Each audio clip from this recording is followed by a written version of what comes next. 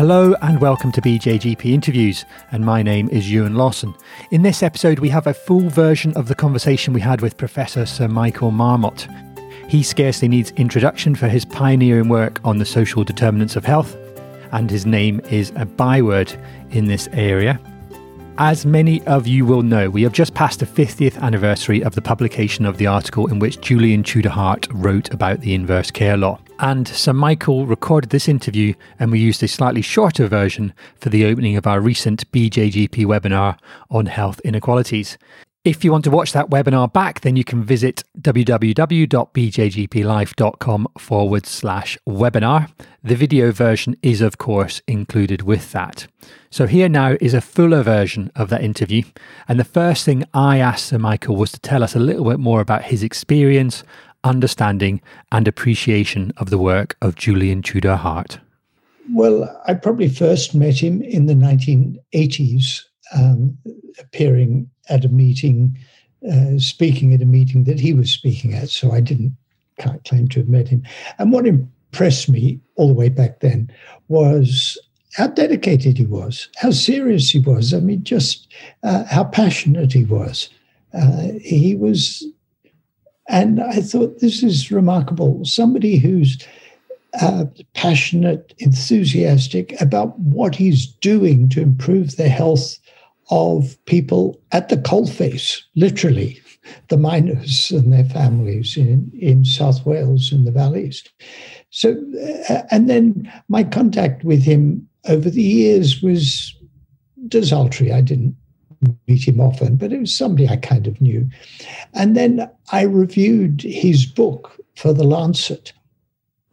And that was an experience. It felt like I'd been in his living room, talking to him, reading his book, and reviewing it for The Lancet. And I said in my review, I've got a confession to make. I'm a Tudor Hart fan. So I thought I should confess to my bias so anybody reading my review would know I'm a fan of Tudor Hart. And then I gave it a glowing review. And I think Graham Watt got in touch with me afterwards and said, Tudor Hart was so pleased with your review of his book. But I didn't do it to please him.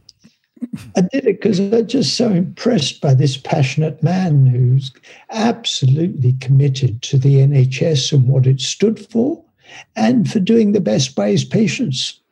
Yeah, quite a legacy. And one of the key milestones we just went past was it's 50 years since the Lancet article, which he first stated the inverse care law, which is known by almost medical students and doctors up and down the country and through the world, even if they perhaps don't understand the details. But I wondered if you could talk a little bit about the inverse care law and some of your work on the social determinants of health and how that has fed in. Well, in fact, I wrote a piece for the BMJ on the 70th anniversary of the NHS about the inverse care law.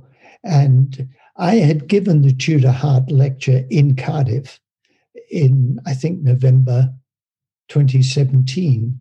And Julian was ill, but he sat in the front row taking notes. And then he wrote to me afterwards, engaged with it. And when I first heard about the inverse care law, I thought, given what I do, which is focus on the social determinants of health and inequalities in health. And given that we've got a National Health Service, that's not the main issue in Britain, that lack of health care being the issue for health inequalities. And then having known about the inverse care law my whole adult life virtually, when I decided, I was invited by the BMJ to write about Tudor Hart, I thought I'd better read the paper. That was an insight.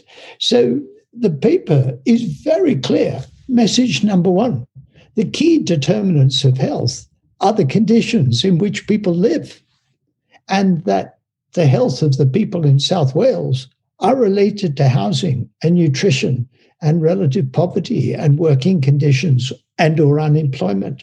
So he's crystal clear about that. Second, he says, in a way, the paper is an argument. The NHS solved much of the problems of inverse care. Those problems of the inverse care law, less care for those who need it, is what comes from a market-based system. And he wrote in 1971, there are calls to return to a market-based system. Don't, because of the inverse care law, because the NHS solved the inverse care law, and that's not what we want to return to.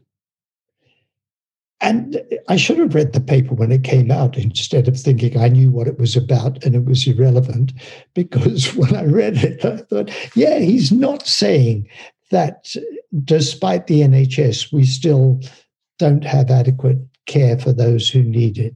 He's saying the NHS solved this major problem and don't go back to a market-based system. It's a pity that successive health secretaries, they're really healthcare secretaries, didn't listen to him. You know, the Lansley reform said we want half of care to be in the market, to be delivered by private. I mean, this is ideology.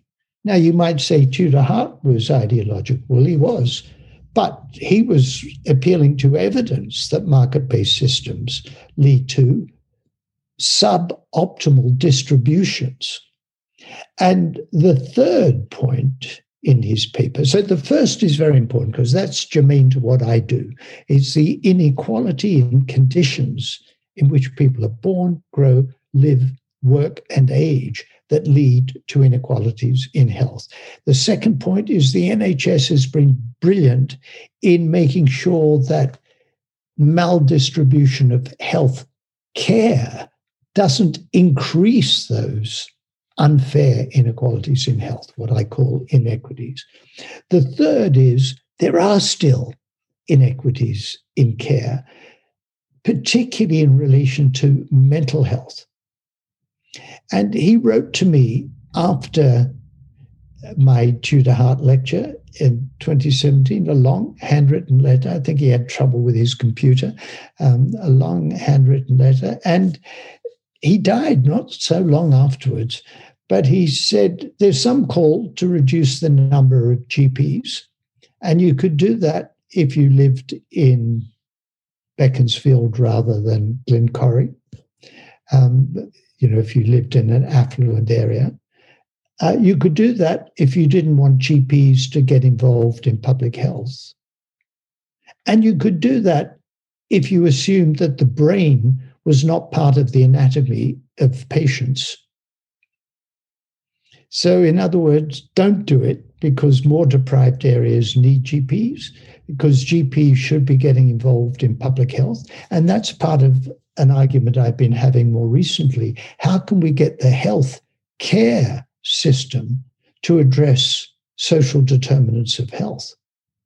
And the third is consider the mental health of patients. And GPs need to do that. And then when you consider the mental health of patients, when you look at the social gradient, the lower down you are, the more deprived the area in which you live, the greater the mental health problems as well as physical health. And Tudor Hart rightly saw primary care practitioners, GPs, as being central in managing the mental health problems of patients. Yeah, it's fascinating background and intersections there. I really must ask you, picking up on that point about GPs and public health, you've mentioned that you're starting to think about how this might be. That's perhaps one of the things that, your report 10 years on, published last February, incredible timing when you consider the pandemic. Much like the initial Marmot report published in 2010, and then 10 years of austerity, of course, through that period. Sometimes I think GPs see a disconnect between public health but they're very firmly embedded in their communities, of course, and that's not a disconnect there at all. But I wondered if you had some ideas, some of those initial developing thoughts and plans for how we might actually bridge that link between GPs and public health.